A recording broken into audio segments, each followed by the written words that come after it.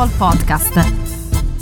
Hello everybody and welcome to the Italian Football Podcast. I'm Carlo Garganese here as always with Nima Tavali. So it's been another crazy week on the Mercato. Milan have continued their spending spree. They have signed Noah Okafor, this one came completely out of nowhere, but they finally got their striker that they needed so desperately. They're also about to sign Samuel Chukwueze, the winger, explosive winger from Villarreal.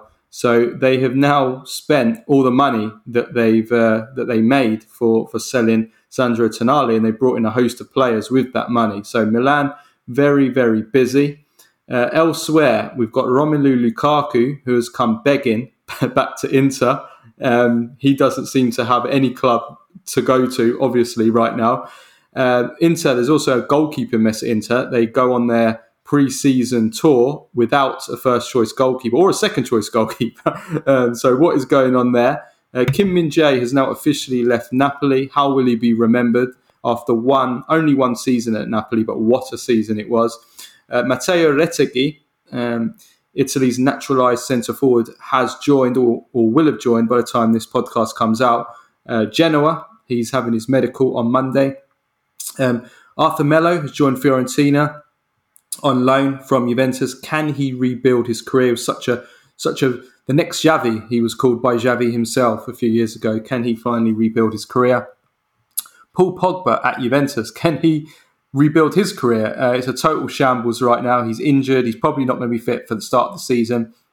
He's not going to play in the United States on Juventus' tour. So we will discuss that as well.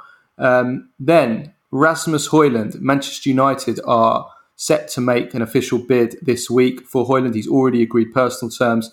How much should Atalanta charge Man United? What is he worth?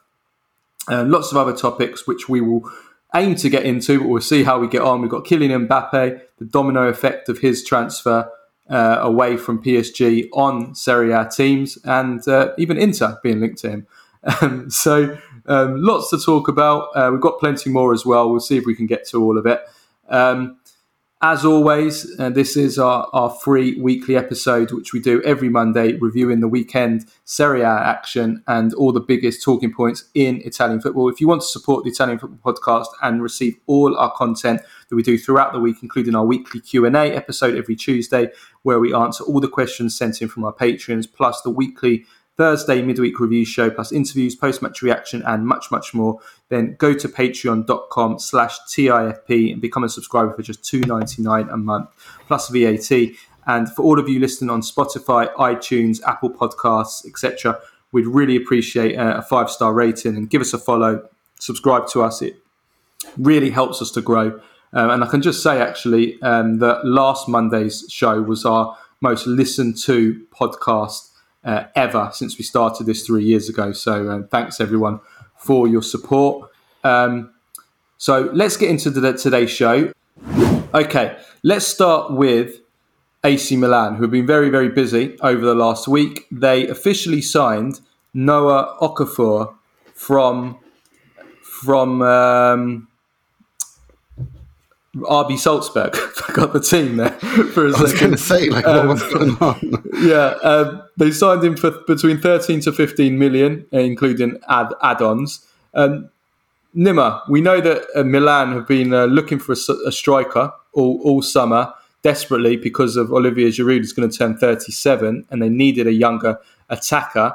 What do you make of this? Is this the right striker that they brought in? I mean, that remains to be seen whether or not he's a success or not. I don't want to go into too much into that, but again, it reveals a clear strategy on behalf of Milan. It reveals that they know exactly what they want to do. Whether or not it's successful or not, that remains to be seen. But it is clear that Milan are going after these. They're hoovering up young, talented players of a specific profile. They want to play. I think Milan are becoming the 21st Premier League team. They don't play in the Premier League, of course, but it seems to me the more you look at these signings that they intend to play Premier League style football, a high intensity, high tempo game, with all these signings that they brought in, much more direct. And that's, you got to, they're having a fantastic window. They're very ruthless in how they go about things. Again, 76 words. Bye bye Paolo Maldini. Bye bye Ricky Massara. And then they got to work. The first thing they did was sell Tonali, and they didn't give a damn what anyone said. They didn't give a damn about the criticism from the fans, from the media, from anyone. They just ruthlessly went about their business. They've signed a couple of players who all are, 27, one 27-year-old, one 25-year-old, but most of them younger than that. And they're bringing in a player who has pace, strength, intensity, can score, can create, very versatile, very, very, very dynamic. He can play in all three positions in a 4-3-3. And I think Milan are going to play a little bit like Napoli did last season. What do I mean by that? I mean by the sense that they're not going to be so rigid in their 4-2-3-1.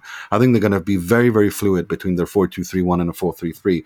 And Leao and Okafor and Chukwueze, if he arrives, you're going to see a lot of positional shifts, a lot of interpositional changes. It's very clear how Milan are going about it, how they're going to play, and I think it's going to be very interesting to follow. I'm not, it's again 24th of July. It's impossible to say where they are in the Scudetto if they can win it, but I think next season's title race is going to be very, very tight, and I think it's obvious that Milan are in it. I think with Okafor specifically, I obviously I don't watch him week in, week out. But I've seen him in the Champions League. I've seen him for Switzerland. I remember him causing Italy all kinds of problems in that World Cup qualifier, the 1-1, when Jorginho missed. Well, he missed.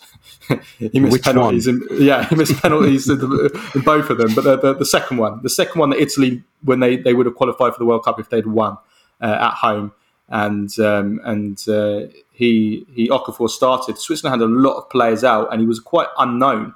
No one knew much about him going into that game, and he caused Italy all kinds of problems in that game. That's the first time I stood up and took notice of him.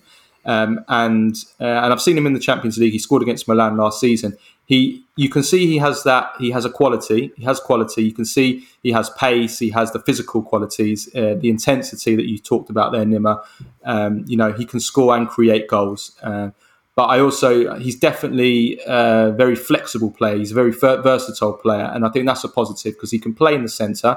So he can rotate with Giroud, who obviously isn't going to be able to play every week at his age. But as Milan are going to more of this 4-3-3, he can play on the left. He likes to drift out to the left a lot. But he can also play on the right. He can play in a front two. Not that I think Milan will play in a front two. But he's got those physical qualities that he can stretch the play, he can work the channels. I think there is the ability and potential there. He's young. He's not prolific. You look at his goal record, 43 goals in 177 games. He's never hit double figures in the league. That has to improve if he is going to move on to the level that Milan need from attackers. But you can see the potential. I think in a way it's kind of, there's the risk versus reward on this transfer. I think it's a good one for Milan in the sense that, the price is good, 13 to 15 million, including add-ons. If this goes wrong, they can still sell and not make a loss at all, really. So I think there's not too much risk in this transfer. There's a lot more potential reward than there is risk. The biggest concern I have is, and we're going to talk about injury-prone players, including Pogba later, his injury record. That is a concern. His injury record is not good. He's had 13 different injuries in the last 3 seasons. Lots of muscle and hamstring injuries. That can happen when you're young, obviously, growing pains and all that. So we'll see if Milan can sort that out. But that would be my biggest concern, would be his injury record. No, I think that's a good point. I think that's a good point. But to me, if it's just to pick up on that financial point, it's Milan are having a fantastic summer. The way that they're investing, they're not overpaying for any players. They're even managing to sell, but what's his name? Fude Balotore, who are one of our patrons calls Ballon d'Ore. They're even managing to cash in on him.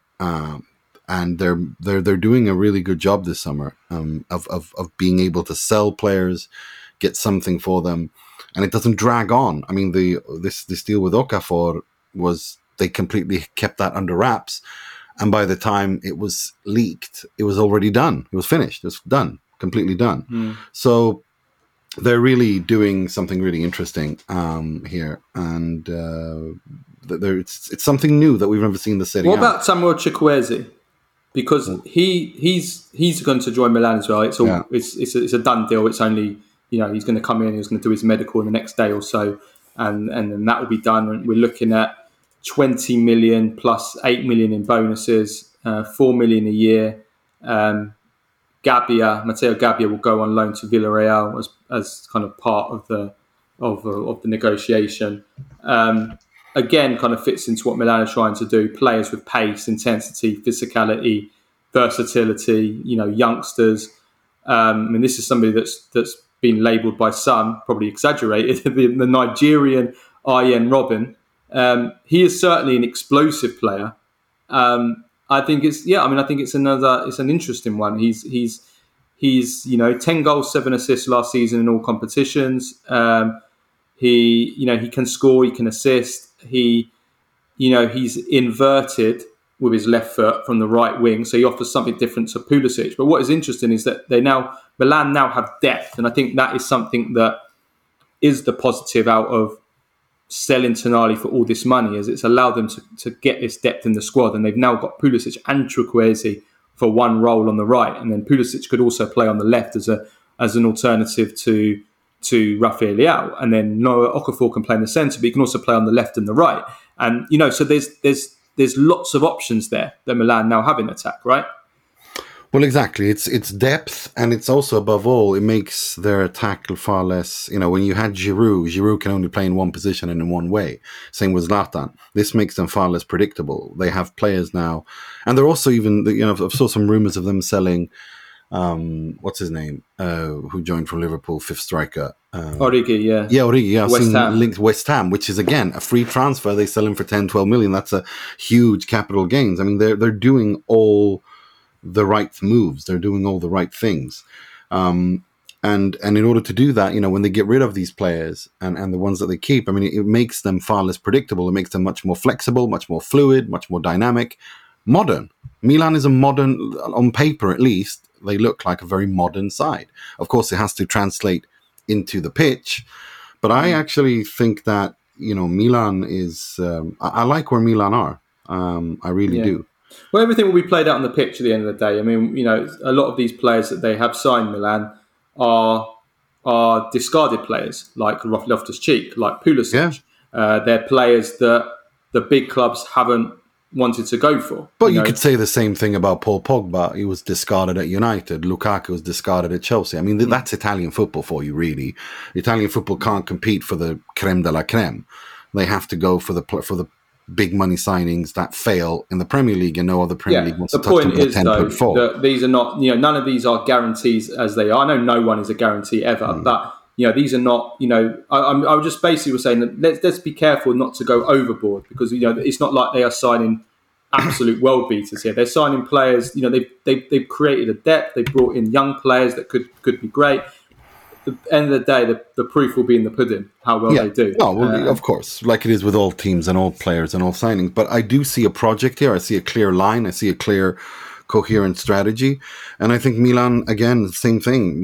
We saw about the new stadium. He's pedal to the metal there. Now, it's still just talk, but I think we could see something there. And I think the moment that penny drops and the shoe drops and Milan officially abandons San Siro, that's going to be very interesting to see how Inter react to that.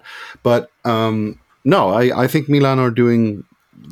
Whether it's a results-based industry, and at the end of the day, if you fail, you're slashed and destroyed and said, you're an idiot for getting rid of Maldini and Massara and Tonali. But if you succeed, you'll be declared as a genius. All I'm saying at this point is I see a clear, coherent strategy. I think it's the way that they want, not just on the pitch technically and tactically, but also off the pitch financially and the kind of players they're going after. And I think it's going to be, I think it gives you, as a Milan fan, if you're a Milan fan, you look at this and you go, there's actually a project here. There's a strategy here. There's something to look to here. Something to believe in. And it's not finished yet either. They still plan to sign a central midfielder. Could be Musa. Yeah. They're going to sign a backup left back if Ballatore leaves. So they're not finished yet, and they are spending that money. It's not a case of Juventus or Inter in seasons past where they've sold players, big players, a Tonali-like player, and then that money has just gone to paying off debts. This is they're reinvesting the money that they've made. So that is a positive. And we saw them play against Real Madrid. Actually, they went 2-0 up, although most of the players weren't. Many of the players won't even be first choice players necessarily for Milan. But they went 2-0 up. They ended up losing 3-2.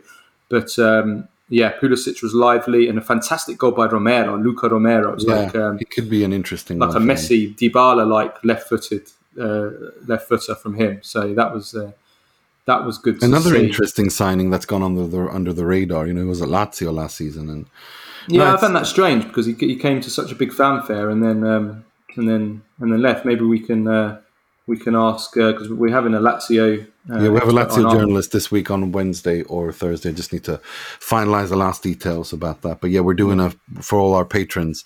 We do a weekly Mercato deep dive, a club specific one. We've done Inter, Juve, Milan, Napoli, Roma, and now we're doing Lazio this week. Yeah.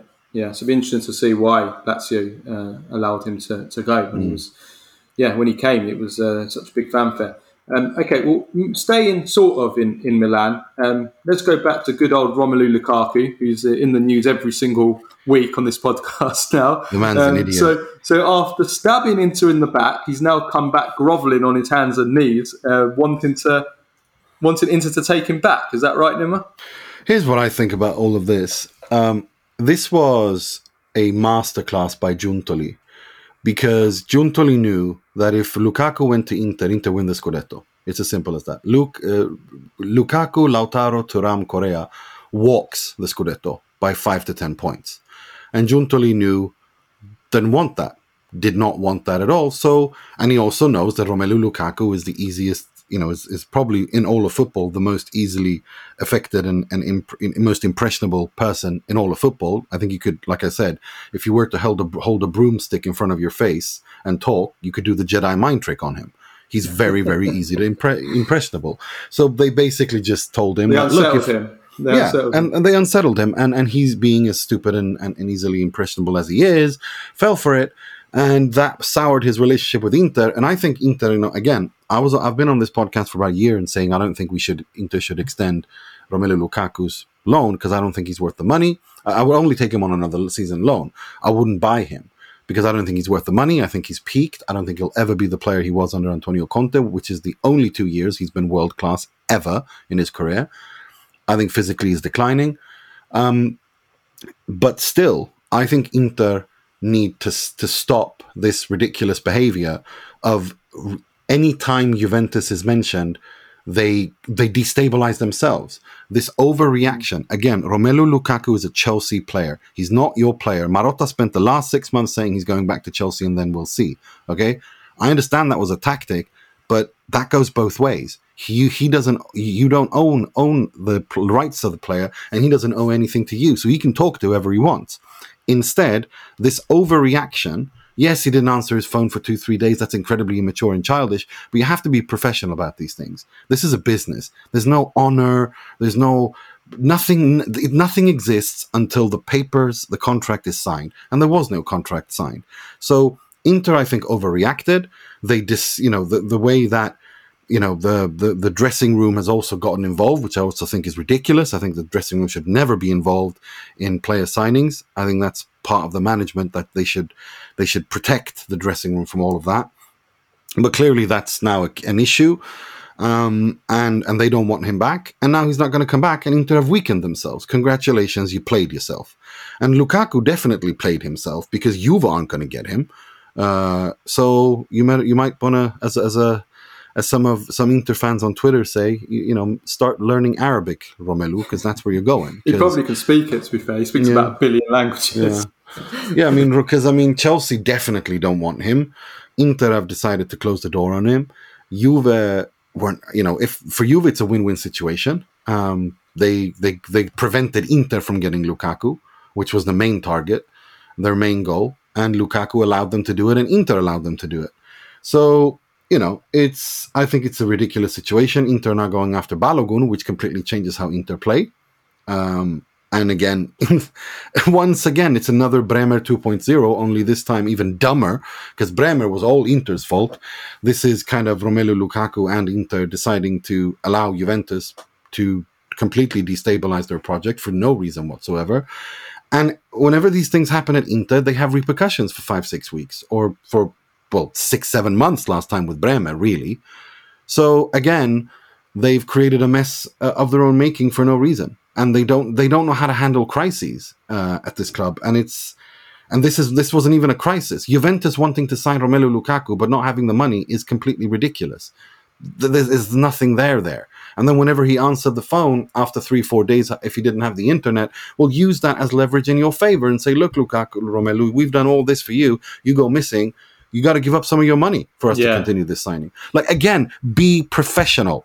Don't be emotional teenagers. And unfortunately, that's kind of how Inter is run. It's run very emotionally. It's run very unprofessionally. But it's unlike Marotta. In the past, yeah, absolutely. During the Marotta era, it was, and then during the so-called banter era, yeah, I buy that. But not in the Marotta era. Like, I remember going back with Modji. I remember the time when he made Inter sign Cyril Domarou, like shit like that. Just by leaking it into the newspaper, and Moratti. Yeah, and like stupid stuff. I mean, this is emotional stuff, but that's not Marotta though. Marotta isn't like that, so I kind of am surprised. And Marotta does have a price, and he does have a.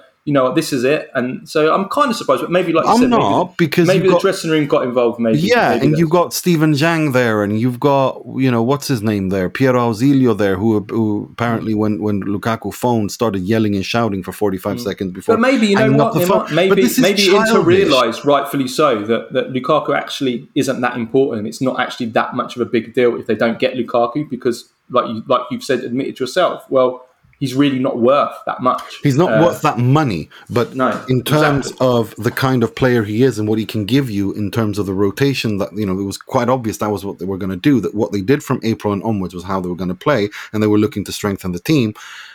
Well, Lukaku can do that job for you. He'll win you a Serie A title. He'll score you 10, 15 goals, important goals in the Serie A to win you the Serie A. If you bring in Alvaro Morata, if you bring in Balogun, if you bring in whoever, that changes all of that. None of them play like that. And that again makes you look just silly and stupid. Unless you really believe that Marcus Thuram can hit the ground running and be that guy, which I absolutely think he can. I just think it's an unnecessary risk, because that together with selling Onana and having Di Gennaro, who played in the Serie C, and no other goalkeeper, you're not going to. So what is going on with the Inter goalkeepers? Why have we got into this ridiculous situation where Inter are going on a pre-season tour with no goalkeeper? Because Inter are Inter.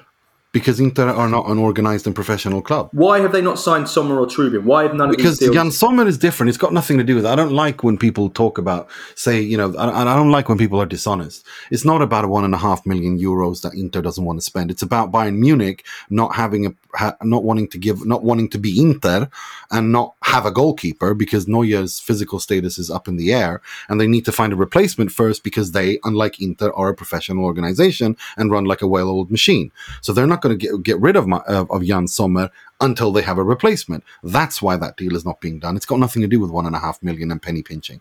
That's just childish shit that some people. Marotta's been there before, to be fair. Yeah, but it's Marco Verratti says hello. Marco Verratti was not an essential part of Juve that summer. Jan Sommer is going to be a starter. It's a completely different situation. This has got nothing to do with that. It's got to do with the fact that Bayern Munich don't want to put themselves in that position that Inter are in, because Bayern Munich understand that every negotiation is about leverage, and you don't want to give up that leverage, right? So they've conditioned Jan Sommer's sale to Inter on first acquiring a replacement, which is what every professional, seriously run club should do. Not Inter, who sell Andre Onana and then turn up and stand there with wondering, oh, did the price go up? Oh, we don't have any leverage in this negotiation, which is exactly what's happened for Trubin. Trubin is, Shakhtar are not going to budge from their 30 million now, because they don't need to. Sure, his contract expires in a year. Okay, try to gamble on that, get Jan Sommer for a year, and then, I don't know, buy some other, either use Stankovic as a backup together with Di Gennaro and try to survive that for a year and try to snap Trubin up on a free transfer. That's great, but it is what it is. It's still very risky if you do that. But again, it's this notion that they don't, they talk. I mean, there's no. It annoys me that they have a press conference where Inzaghi goes out once again, exactly like last year, starts talking about how the second star of the Scudetto is the objective. They sell Onana. They don't have any starting or second goalkeeper. They got Skriniar left, and the replacement is going to be what, Palomino or Toloi, and you're talking about Scudetti? Are you serious? It's stupid. You know, the Cuadrado thing, I think, actually is going to be good for Inter as a rotation player for between him and Dumfries. I think that's fine. I think the midfield has changed. I don't know if it's better or not. It's the same discussion we had about Milan, because Brozovic is much more patient in the build-up. It's clear Inzaghi wants to have a much more vertical and much more direct style of play, much more intense. That's why Fratesi comes in. I think the midfield is fine. The attackers, Lautaro, Thuram, Correa is okay. But is it enough? So you've sold players for 70, you've bought players for 23 with, what's his name? Fratesi. Okay, so you still have money to spend. I get that the structure of the Lukaku deal, I still think 40 million was too much. Inter I'm glad that deal fell apart from a financial perspective, but you need to improve the team. And yes, Bastoni, Acerbi, Darmian worked last year. Maybe it works this year. But that means that next summer, you have a lot of work to do on your defense. A lot of work. And this stopgap nonsense. And bringing in Toloi. Unless they really believe in Bissek. And they've seen something and they do. And they do believe in Bissek. And I think they're right to believe in Bissek, because I think he's looked really good since he came in. He's coming with the right energy. Obviously, it's early days still. But they believe in him, and that's great. That's a fantastic scouting if that pans out. Well done, But Toloi, it's insulting. And, Bisek cost 7 million euros.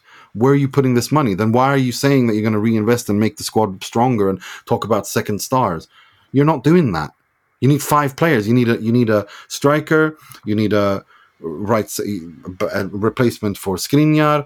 You need another midfielder. I mean, what is the 2 goalkeepers? And it's July 24th now.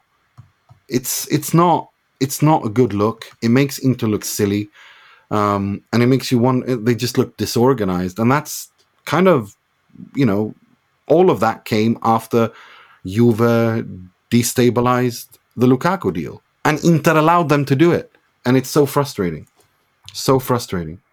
Yeah, no, it's strange what's going on. Certainly with the goalkeepers and the centre backs as well in terms of replacement. Talking about centre backs though, Kim Min-jae has now officially left Napoli to join Bayern Munich. Very, very sad to see him leave after one season. How will he be remembered though? Well, we've had quite a few of these Serie A one-season wonders. Roberto Carlos, Hakimi. He, Thierry Henry, but although he wasn't really that good when he wasn't 6 months at Juve. But no, I think he will be remembered in Naples forever. That goes without saying. But I think that he will be one of that season, the level that he consistently played at in the Serie A and also in Europe. I think last season, he was my personal favorite. I think he was the best central defender in the world last year. That's just my personal opinion. I think he was unbelievable. Very complete and really kind of almost together with Hvicha Kvaratskhelia became the symbol of that mercato. Koulibaly out, Kim Min-jae in. Lorenzo Insigne, Dries Mertens out, Hvicha Kvaratskhelia in. I mean, those brilliant genius signings that laid the groundwork for that Scudetto run and win he was a pillar of that. And I worry for Napoli because Rudi Garcia has never really known how to organize a defense, and I think it's difficult to find a replacement. You can't replace Kim Min-jae. You have to find a defender who follows in the steps of how you want to defend, and a hope that he pans out well. But Kim Min-jae was a jackpot signing. Yeah, to think that he replaced Kalidou Koulibaly, who had been, for me, the best, definitely the most consistent centre-back in Serie A over the time period that he was in. He was in Serie A. Of course, there was Chiellini, and there was Bonucci, and there was Skriniar, and all these players. But if you look at consistently over that long period of time, it was a monster. It was Koulibaly, and to think that Kim Min-jae came from Fenerbahce, his first time in a big league, one of the major leagues in Europe, and he came in and instantly became the best player in the league, and like you said, one of, if not the best domestically, I would say, in Europe last season. Was incredible, and he was he was a monster. He was a monster physically. He is a monster physically, but everything about him. I mean, even when you look at his numbers last season, he was top in the charts or in the top 3 or 5 in pretty much every key metric that you measure a defender for. Aerially, interceptions, duels won. I mean, he was. Tackles, everything. He was absolutely magnificent. That centre half pairing of De Ligt and Kim Min-jae on paper. I mean, I have my question marks over that because I just think they're both a little bit similar to each other. But I think it depends who plays. I mean, what do you drop Upamecano? Who's going to play? Is it going to be a 2? You drop Upamecano. Is it going to be a 3? That's exactly what you do.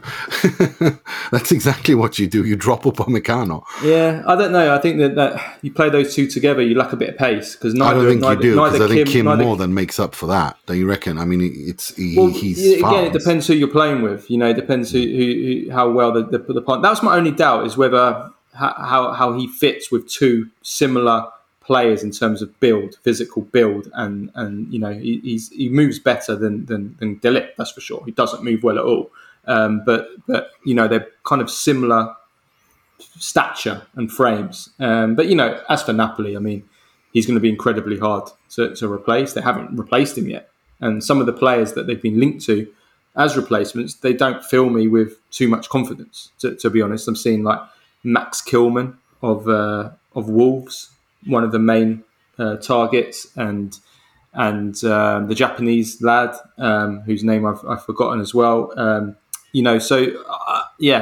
Napoli got a lot of work to do. Napoli haven't done anything in the transfer market yet at all. So they need to get moving as well, Napoli.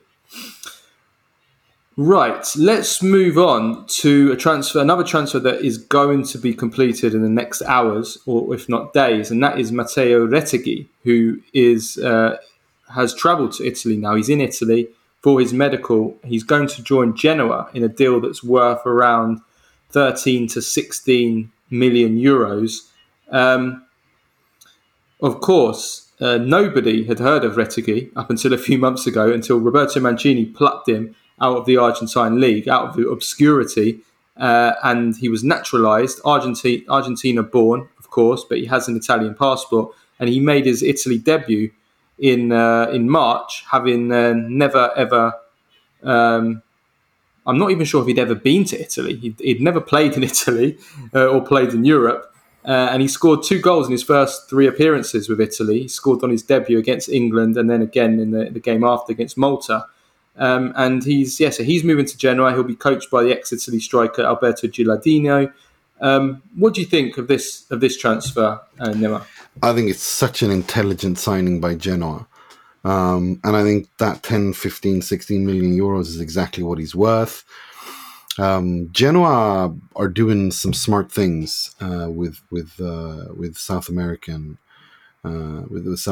players. They already started with the young Uruguayan central defender Alan Maturo, who was part of the under-20 Uruguay team that won the World Cup for under-20, was also named the defender of the tournament. And this is a player who I think is going to be the next big thing. Right, Maturo? No, he's a centre-back. He's a centre-back.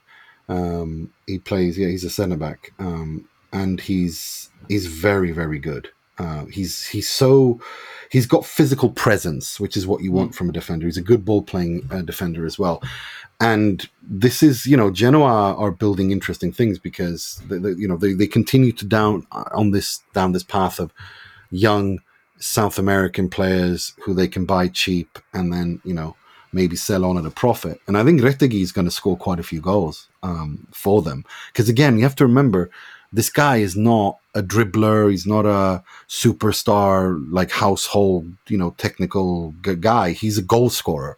And in the Serie A, if you have that killer instinct, you can easily, with a team like Genoa, who will not have teams, defending in low blocks against them, he will get his chances. He will have his space. And if he can, and based on what we've seen so far, he's quite the killer in the box. He'll convert.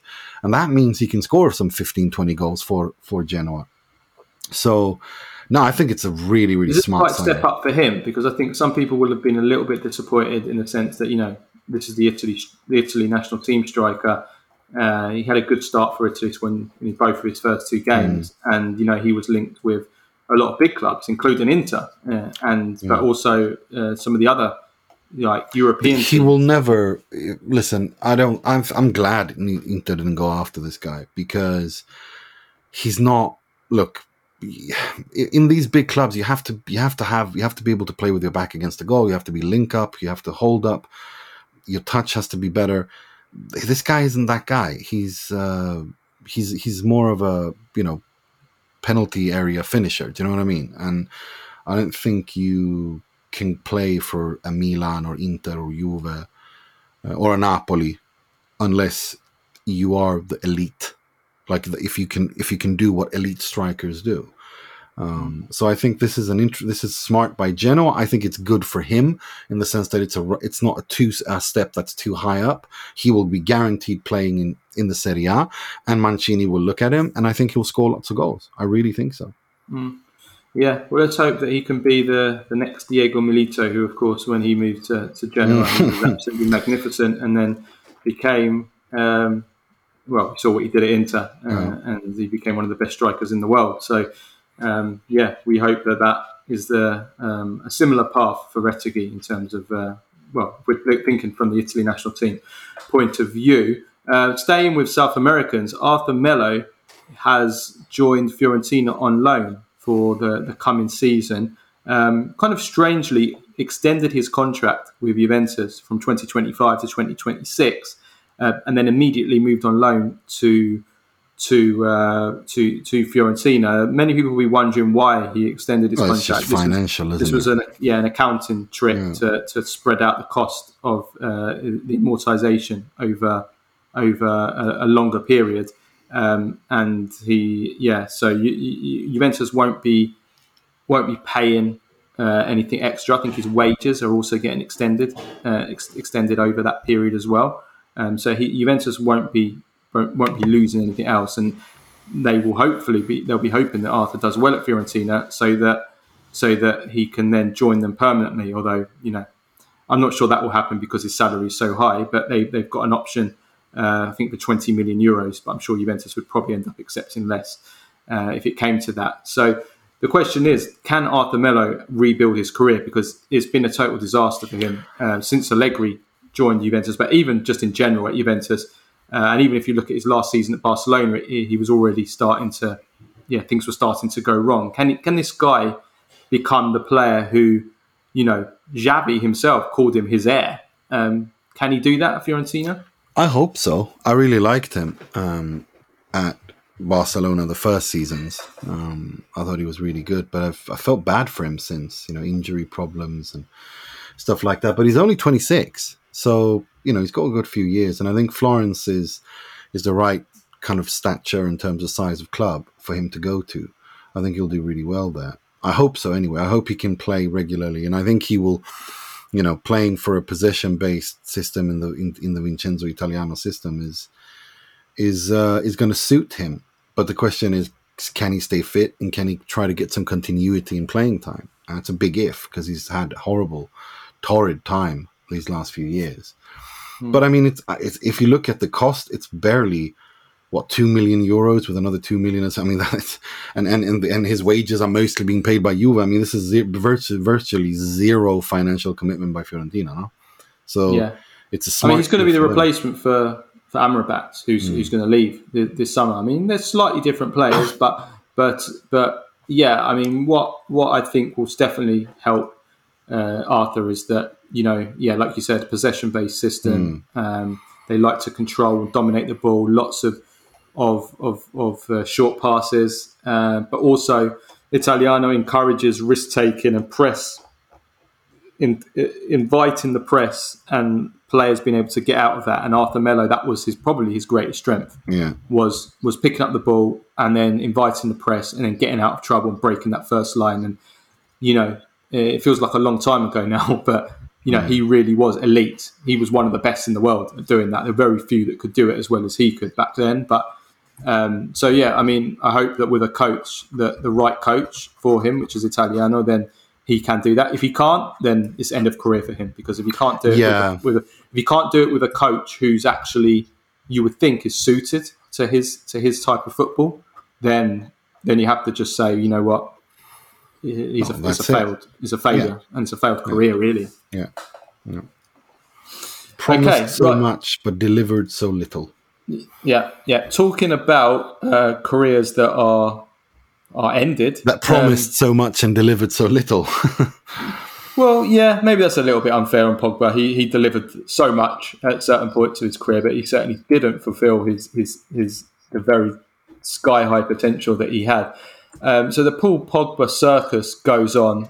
He's going to miss the entire US tour for Juventus. I should say that he is in the United States. He has travelled with Juventus to America. Cynics will say, including me, I'm a cynic, he's only in the United States for marketing reasons and no other reason at all, because he's not going to play. Allegri has actually confirmed that now, that he's not going to play any of Juventus's friendlies there. So he's Juve's mascot. He's Juve's American mascot then. Exactly. He's just there to do the photos on Instagram and things like that. So Pogba will be training individually in the gym, on the bike and doing all that kind of stuff. And he's not going to play. The season starts now in 3.5 weeks, just under a month, on the 20th of August, away at Udinese, and he's very unlikely to be certainly isn't going to be fully fit. I mean, I think we can safely say he's not going to start that game. At best, he's going to be on the bench, and we're in another ridiculous situation with Pogba. We saw what happened last season. He missed 53 games last season for Juventus, 6 different injuries. He played only 161 minutes of football. That's less than 2 games worth of football. And he only started 1 match in the entire season, and that match he went off injured after 24 minutes, and then his season was over. He got 1 assist, no goals during that time. 10 appearances in total. The whole plan for Pogba, of course, was to try and prove himself this season, make up for that disastrous season last season. And here we are. And, Allegri's admitted we have no idea when Pogba's going to be back. So this is all happening amidst an offer from Al Hilal that is still on the table. I don't understand what Juve are doing. If you can offload him to Al Hilal, then you do it. That would be the equivalent of winning the lottery. They would get rid of his wages. Even if they paid them €5 million, they'd make a €5 million plus Valenza or capital gains, and this one would actually be real. So it would just a win-win for them. They get a giant salary off the books. He's how much more do we need to look at that this guy's body is not going to be able to play again at that level that he did. I mean, he can barely stay fit at any point now the last few years. How many he's got, how many games has he even played? It's obvious, Yeah.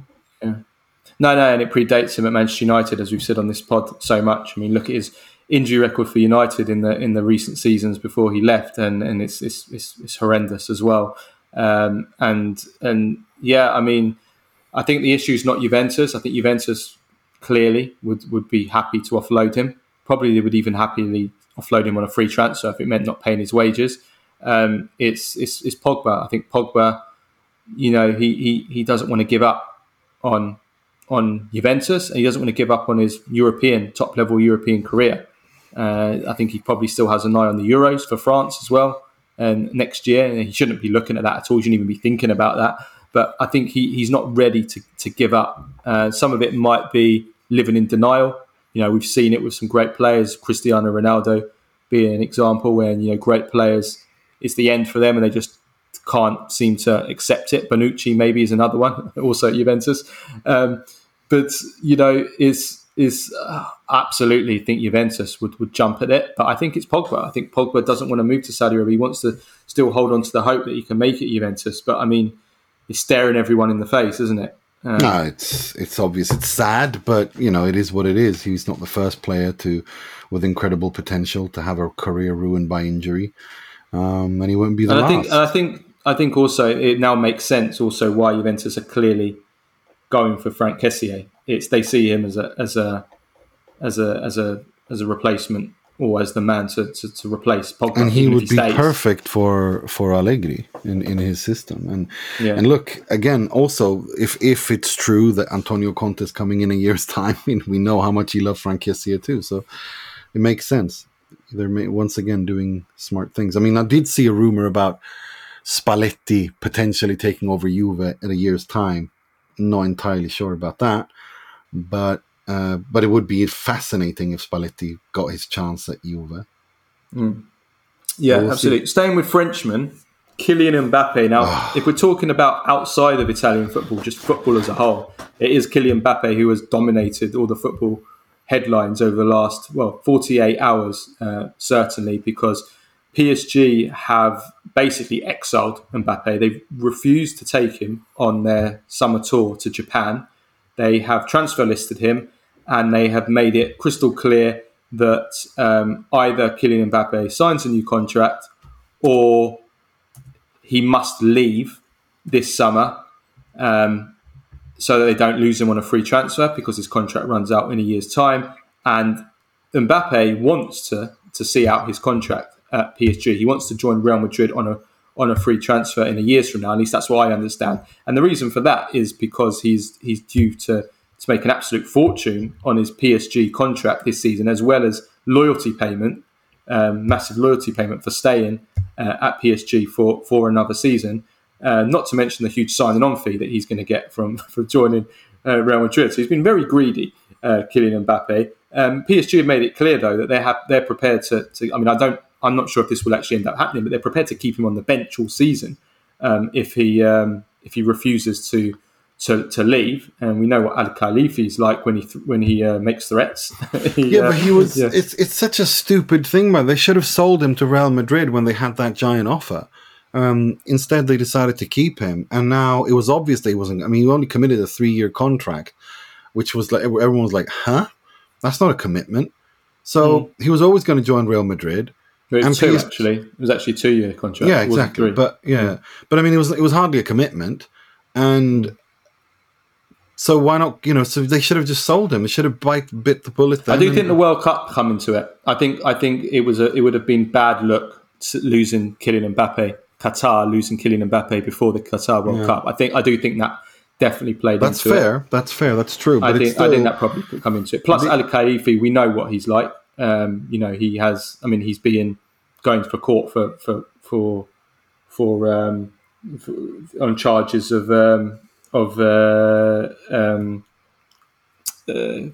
not capturing someone, kidnapping someone. Capturing,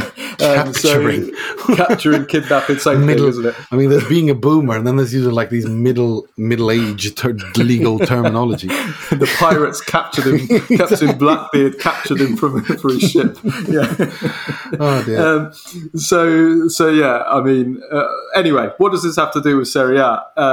Well, first of all, Inter are buying Mbappe. No, this is such nonsense. We didn't report this on Sempre Inter for this specific reason, that I'm not going to publish something that I know is an absolute nonsense lie that is being put out there by PSG only to try to get Real Madrid to make a move for him.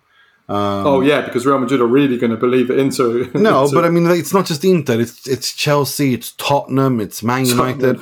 I mean, it's just nonsense. All of it is nonsense. Who has more chance of signing Kylian Mbappe, Inter or Tottenham? I don't think any of them have a chance to sign him. But if either of them did, I think I liked your tweet where you wrote, "Here is Inter's offer for Kylian Mbappe," and then you posted the GIF of Michael Corleone, the scene when he speaks to the senator from Nevada, saying, "Here's my offer, nothing," because that's exactly it. Inter don't have that kind of money, and it's not going to happen. So, I mean, the Saudi offer I think is pretty enticing. What was it? 200 million euros. Depends who you listen to. I mean, there's been one story today that I mean, it's absolute bonkers. That Al Hilal are offering PSG 300 million, and then they will pay Kylian Mbappe 700 million for a 1-year contract, and then they will let Real Madrid buy him on a free transfer in a year's time. It sounds absolute bonkers. It sounds like something that absolutely must be fake news, and surely it's fake news. Surely even the Saudis wouldn't spend $1 billion just to have Mbappe for a year. But, I mean, who knows? The Saudi league and the money they're spending is absolute madness, and everything around Mbappe is madness. But, I mean, if we're talking seriously here, there is a domino effect here and it is important for Serie A, because if Mbappe leaves PSG and let's say joins Real Madrid this summer, PSG then sign a replacement. We're thinking probably Dusan Vlahovic. That then unlocks the market for Juventus. It means that they have the money to sign a striker. Maybe it's even Lukaku. Maybe they go back in for Lukaku. They've got the money for Lukaku. Who knows? But they sign a striker. They can't sign a striker until they have. If Juventus sign Lukaku, then Chelsea then buy a replacement for Lukaku. Maybe PSG don't go for Vlahovic. Maybe they put 200 million on the table for Osimhen, and maybe Osimhen leaves. Unlikely, you'd think, but De Laurentiis will sell at a crazy price. So I think the Mbappe transfer there is going to be a domino effect there on Serie A. So that is where I think this transfer is important for Serie A. Yeah, it's not going to happen. So I don't, it's never going to happen in a million years, because Italian football, no Italian club has that kind of money to be able to afford even 6 months of his wages. And I think... Yeah, I know. I'm talking about him joining Real Madrid, though. Yeah, fine. That's fair. But no, I think it's... I think the Saudi thing, I don't think it could be fake news. I actually think it could happen. It would be the kind of icing on the cake on this summer where Saudi is building their league, and just for a year would make perfect sense. It's an interesting conundrum for the Qataris, for Al Khalifi, because on a political level and just on a terms of talking about pride, they can't compete. Qataris selling to Saudi Arabia, but they can't compete. They can't compete. Is something that they've always made clear. We're never going to sell to Saudi Arabia. We're never going to sell Mbappe. I mean, it's politically, it's a huge embarrassment. It's a humiliation for them to sell to them. And you know the culture there better than I do. Yeah, but it's not just that. But things are changing there as well, and it's been things are not as heightened as they once were. But the thing is, if the alternative is yes, it would be a huge loss in terms of it would be the symbol of Saudi overtaking Qatar as the power from the Middle East in football.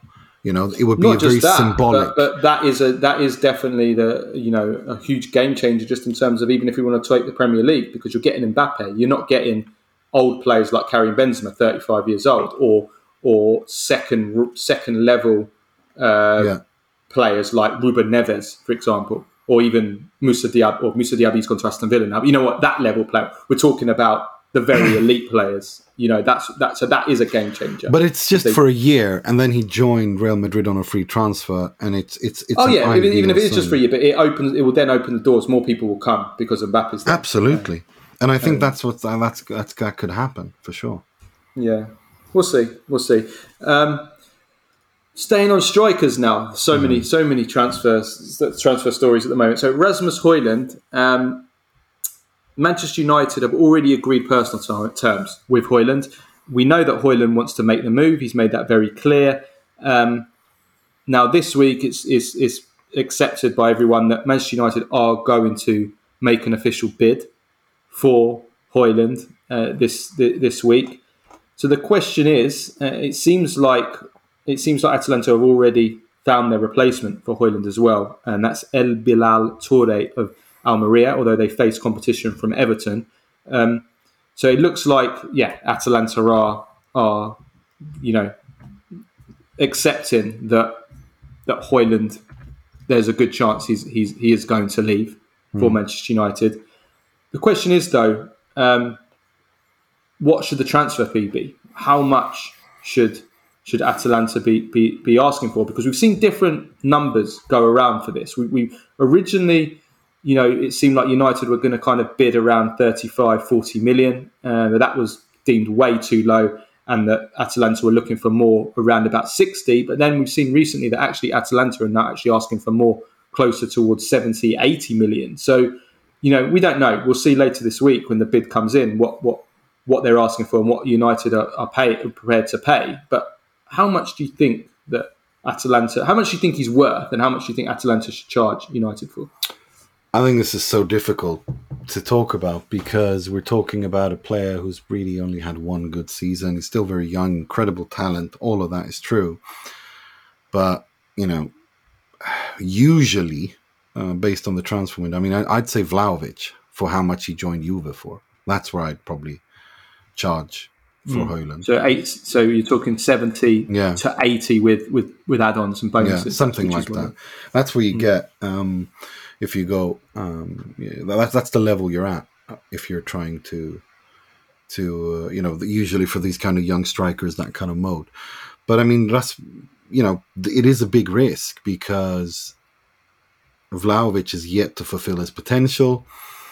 That's what I mean. The Vlahovic is almost like a warning because Vlahovic had achieved more and had been playing for much longer than Hojlund at this level.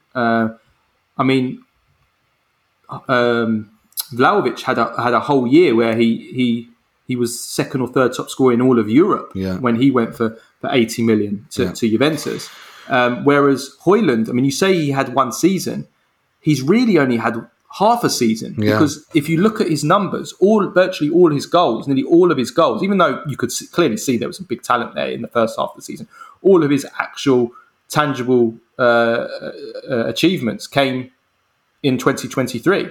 He's been on fire in 2023. He scored 15 goals in 2023 for Atalanta and for Denmark. And you can see, just looking at him physically, he's already a man. He already bullies defenders physically, and he's so quick. We saw that burst of pace that he did against Lazio that time, and that was probably his best performance.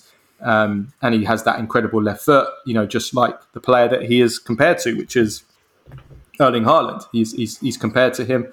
Under 11 seconds, he does the 100 meters in. So you can see that he won't have a problem physically with the Premier League, with the intensity and stuff. But it is a short period of time, and there's always a risk also with youngsters as well.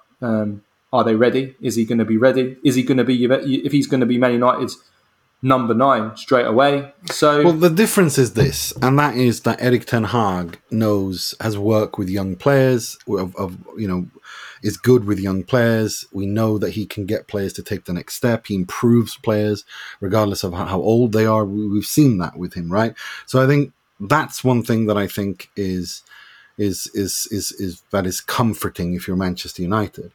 For Atalanta, they know how to skin and fleece Premier League clubs. And they know how to skin and fleece anyone who wants to buy their players, period. But I'm starting to wonder if the jig is up soon because, between Kulusevski and the other Swede, whose name eludes me now, when he went to United, what's his name? Elanga. Anthony Elanga. Yeah. He's been sold. He's on the brink of being sold. Well, exactly. He's not been very, very good, has he? I never rated him, to be honest with you. I never got the fuss of him. He's a classic example of youth merchant that just because he's young everybody suddenly rates them. But yeah, I mean, we know Atalanta, how well they've done. I mean, if they do sell him for this big money, again, it just shows what an incredible job Atalanta do in scouting these players. And if they get El Bilal Toure, I mean, who knows? He might be the next one. I mean, they're just so good at discovering these players. Sorry, I meant Amad Diallo, who played for Atalanta and barely played, and then went to Manchester United, not the Swedish Elanga. But Amad Diallo was sold to United for 40 million.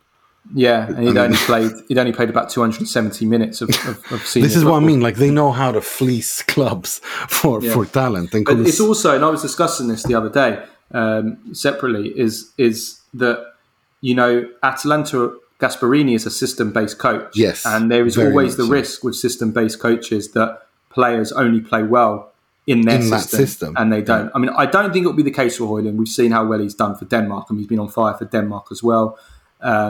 He doesn't come across as a system-based player at all. But there have been so many Atalanta players who they've gone to other clubs and they haven't performed. They haven't fulfilled their potential. Once they've left Atalanta, you can go through so many. Gagliardini, Robin Gosens. Amad Diallo is another one, isn't he?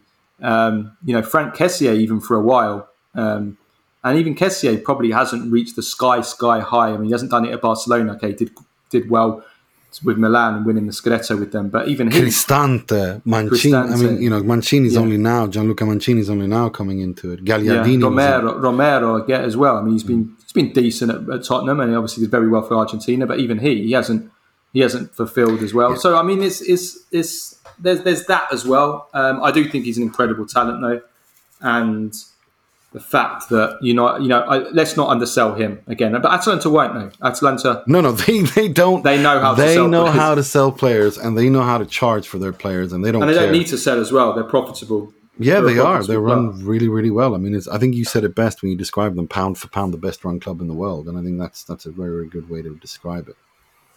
Yeah. Yes. Absolutely. Right. Okay. Where are we at? Right. We're not going to get through everything we've done. We've gone through. I do think we should talk a little bit about Scamacca before we move on. But I mean, because it's a very interesting discussion. Like, where does he go? Does he stay at West Ham? Does he stay with Roma, Inter? Does he go to Roma, Inter, or Juve? Which club is best? I mean, it's an interesting discussion. Well, the doors are open potentially for Roma, who of course are the favourites for him, and as was explained by Andrea Di Carlo on our Roma transfer deep dive, which came out last Wednesday, and I would invite everybody to take a listen to that. We go through, Nima and Andrea go through the Roma's transfer market, the players that are potentially coming in, those who are going out. Paulo Dybala, will he go to Chelsea? Which striker will Roma buy? Which midfielder will they buy? Some fantastic stuff on Jose Mourinho and what actually happened in the parking lot with the referee Anthony Taylor. He was there. Andrea Di Carlo was there and witnessed all of it. He told us the whole backstory of that. It's fantastic, absolutely fantastic pod. Andrea Di Carlo, check it out. It's for our patrons only. And some amazing. He's brilliant, by the way, Nima. Absolutely brilliant. Just fantastic. These Roma journalists are funny, man. They're good. They're good people, and they know their shit. I mean, all of these the club specific journalists that we bring on, they really know their crap. They really know their shit. They really do. They really know their stuff, and it's something that's been lost in journalism at the moment because I'm seeing it that the corporate media and the mainstream media.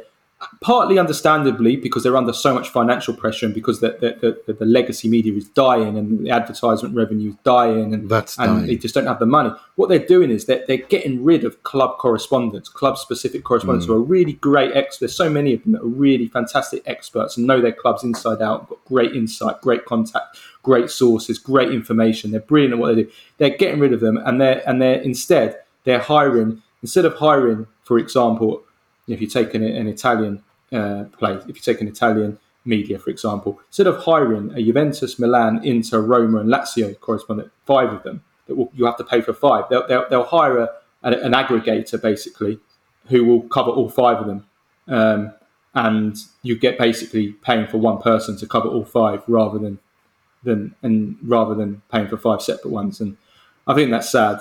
But anyway, going on a tangent, Scamacca, the doors are open for Roma, for Inter, for Juve. Which club do you think is best suited for him to rebuild his career? That's a really interesting question because it depends.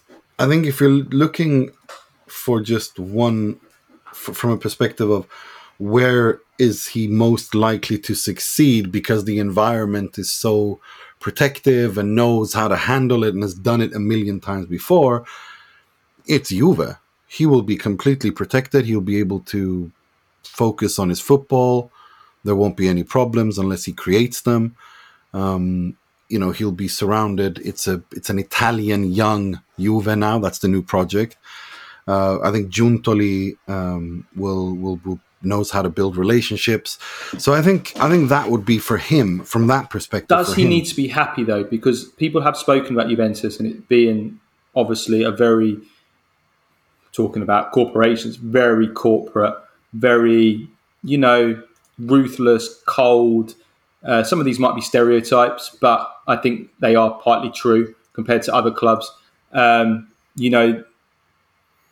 Almost like the military, almost like an army camp. A soldatino. Yeah, the famous soldiers. Quote by Cassano that I'm not a soldier. Exactly, without ever wanting to agree with Cassano on anything. But it's true, and Scamacca does come across as the kind of person that I'm not sure whether he would like that kind of being ordered around and you have to do this and you have to eat shit and do everything at this time. And, I don't know. Maybe that's exactly what he needs, because I think, being from Rome and Rome being the crazy, beautiful, insane city and Piazza Roma, that they are absolutely batshit. I think maybe a bit of calm would be good for him. You know what I mean? I think Juve know how to take players that come from, troubled backgrounds and just need a bit of, because I think he strikes me as someone who wants peace and quiet. I don't think he wants chaos around him. I think he would appreciate a bit of. But I do think there's a sensitivity about him that maybe there is. There is. I don't know. That would be my question mark over Juve. But I guess he's had a year's experience with the Scottish Allegri, so he's prepared him for the Italian Allegri. Oh my god! What about Inter? I would love him at Inter. He's been my first choice to bring in because I think if he came to Inter, he would also same thing there. He would be given time because Thuram would be the starter at first, and he'd be eased in. But so I would welcome him with open arms. I think what I think of this guy. I think he's the issue I have with Inter.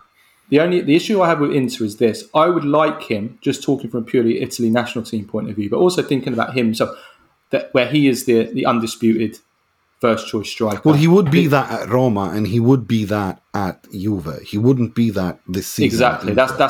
I think that's the question mark with Inter. Will it be him? Will it be Thuram? We know Lautaro is going to start, and we know that for sure. But then again, at Inter, he'd be playing in a front two, and will that suit him in a front two rather than? Oh, I think so. With Lautaro, I think he would. This guy, Lautaro could almost be like the Raspadori. Exactly that, and I think that would be the ideal. That would be the perfect solution for all of them. I rate this guy a lot. For me, he is the future of Italian. And then you've got Roma. Team. You've got Roma. He would start. He would absolutely start. It's his club. He loves the club. But he would come into that dressing room, and it's. I think he would fit in quite well. But again, it's the life around, everything surrounding it, where can it get too intense for him? Because, Roma, as I said, Rome is a crazy city and Roma is a crazy piazza. He can feed off Dybala, Pellegrini, really talented, skillful, creative players. But the thing is, if they can get it working, that is. Yeah, and Mourinho, I'm not sure he's Mourinho's number one choice. I think no, he's not. It's Morata. It's Alvaro Morata. Yeah, exactly. Yeah. I mean, as Andrea told us, Roma dream of both of them. They that would be the ideal. Well, who knows? If we can get one of them on loan, maybe that is possible. But I do. The other thing I would say, the final thing I would say about Scamacca is I do feel like he's the kind of player that will play better in a team that plays expressive football. Now, West Ham are not that. Juventus are not that. But even Roma are not that under Mourinho. We know that they're more of a kind of a counter-attack. And even though Mourinho has kind of changed his style a little bit, the numbers don't lie. You see the number of goals that Roma score. I know that was partly down, certainly the start of last season, down to terrible finishing. And the XG was so much higher than the actual goals scored. But there's no doubt out of these three teams that the team that create the most chances and the team that play the most attacking football and throw the most men forward is Inter. So I think in that sense, I think Inter is the best team for him because he's going to be playing the team that will allow him to express himself, that will have more players attacking, more players around him. And he's got Fratesi there as well, who is like his best friend since they were children. So I think tactically and that aspect, I think, yes, Simone Inzaghi's football suits him the best. But if we're talking just off the pitch, I think Juve would be a safe. I think there's pros and cons for all of them. Yeah. I think there's and of course the romantic choice would be Roma, which would be beautiful because again you'd have another Roma team, a dressing room filled with Romanisti from the city, which is a very it's a very typical Roma Lazio thing. They always want that, don't they? So it's interesting. It's interesting. I just hope he doesn't stay at West Ham. That's all I want. Just leave West Ham. Yeah. Well, David Moyes signing Divock Origi to replace Scamacca would be the most David Moyes thing ever. So we will see if that happens. Right, let's finish off with Baggio and Prem Face of the Week. Right, Baggio. I've got a couple. So I'll go through them. First of all, I just want to say congratulations to Italy women. They started off the Women's World Cup today with a 1-0 win against Argentina. A goal from Cristiana Girelli, late goal. She's had a fantastic career, and she's 33 now. She came on as a sub and scored in the 87th minute for Italy to win. So that's a great result for Italy. They've got Sweden and South Africa in their group as well. Sweden are good, aren't they? Sweden have got a really strong team. So that's a really important result for Italy. They're probably going to play United States in the last 16, so they're not going to get any further than the last 16. But this isn't a great Italy team this year, so just getting out of the groups would be something, I think. So well done to them, good start for them. But I have to say, Sweden not very good either, and I think Italy could have a chance against Sweden. They're quite. I was looking at the betting odds to win the World Cup, and Sweden were quite high up on it. Yeah, but it's not one of the better Swedish teams.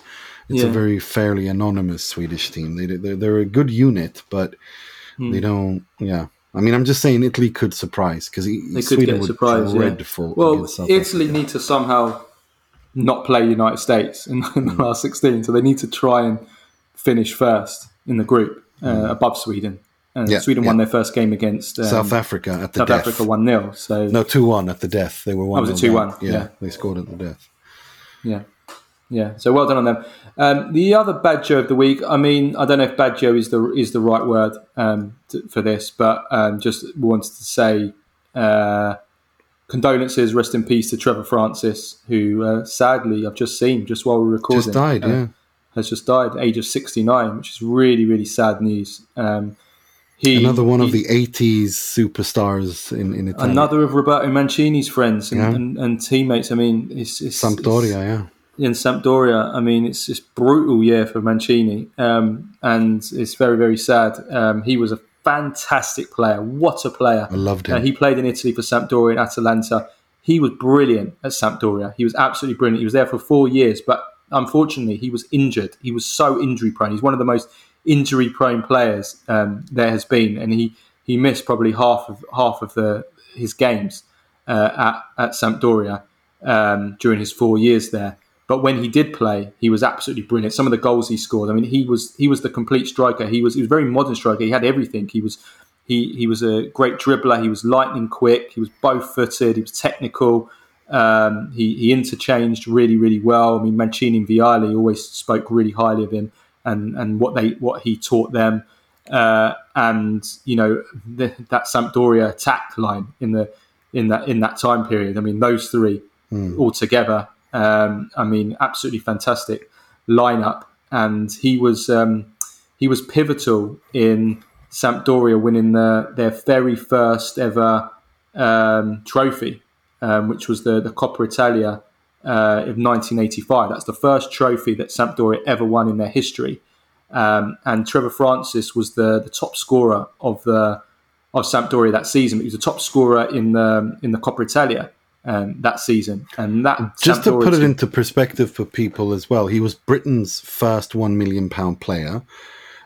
He won the European Cup and Champions League with Nottingham Forest twice, 2 years in a row, 78, 79, 79, 80. We're talking about it was a Birmingham City legend, isn't he? So we are talking about a top player.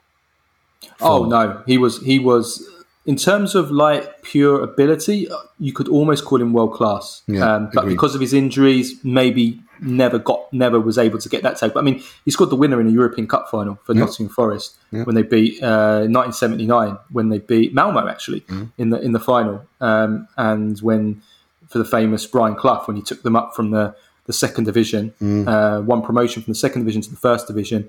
Then won the first division in his first season in the first division, and then won the European Cup the season after.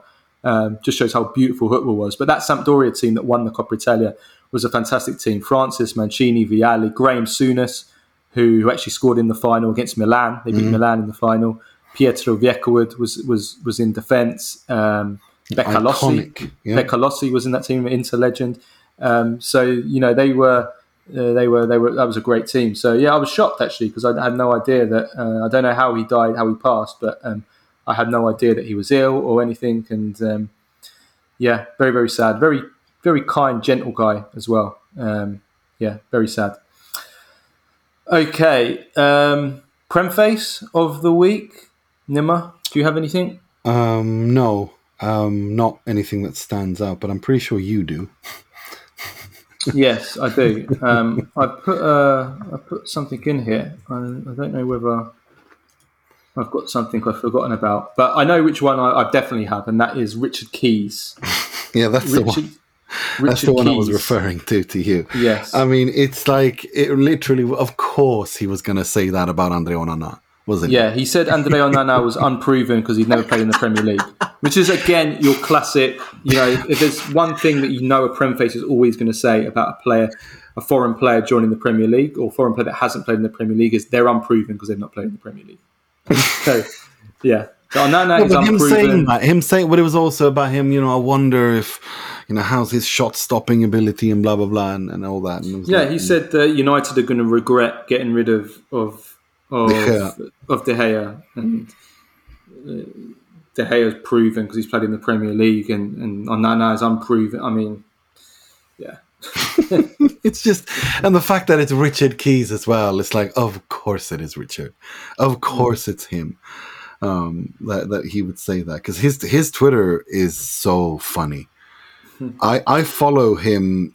No, I don't follow him, but I do go and check what he's written every now and again. Oh, you've got to, isn't it? And we've got a weekly segment. I mean, it's not just that. Your best material. No. It's the reason why I do it is because I think he's so funny, in the sense that I always go and check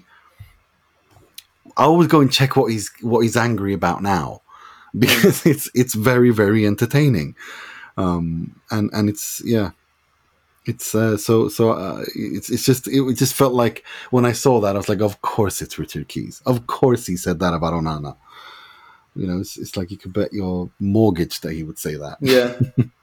Death, taxes, and Richard Keys being a Prem-face. Yes. Right. Okay. Right. Let's leave it at that. I've got a horrible feeling this guy will cost you. This guy. Not even in name. This guy. That guy. Yeah, that and this. This guy will cost United as many points in a season as De Gea used to save. This is a big call by Ten Hag. Oh, I didn't see that. I didn't see those quotes, actually. I just saw the bit where he said he's unproven. Yeah. Okay. So funny. Right. Well, let's leave it at that. Thanks, everybody, for listening. We will be back on Tuesday for the Q&A. And then either on Wednesday or Thursday for a Lazio deep dive on the Mercato with, who's it with, Nima? It's I'm waiting on confirming it's Marco Barbaliscia, his name is. I'm waiting to confirm with him what date it is. But he works on a local TV station in Rome, and he's a Lazio. He's covered Lazio for like a long time. So yeah, that's who we can talk to. Check that out. These Roman journalists are insanely good. It's insane how good they are, how much they know. Right, okay. Thanks everyone for listening. See you on Tuesday for the Q&A. Until then, ciao, ciao.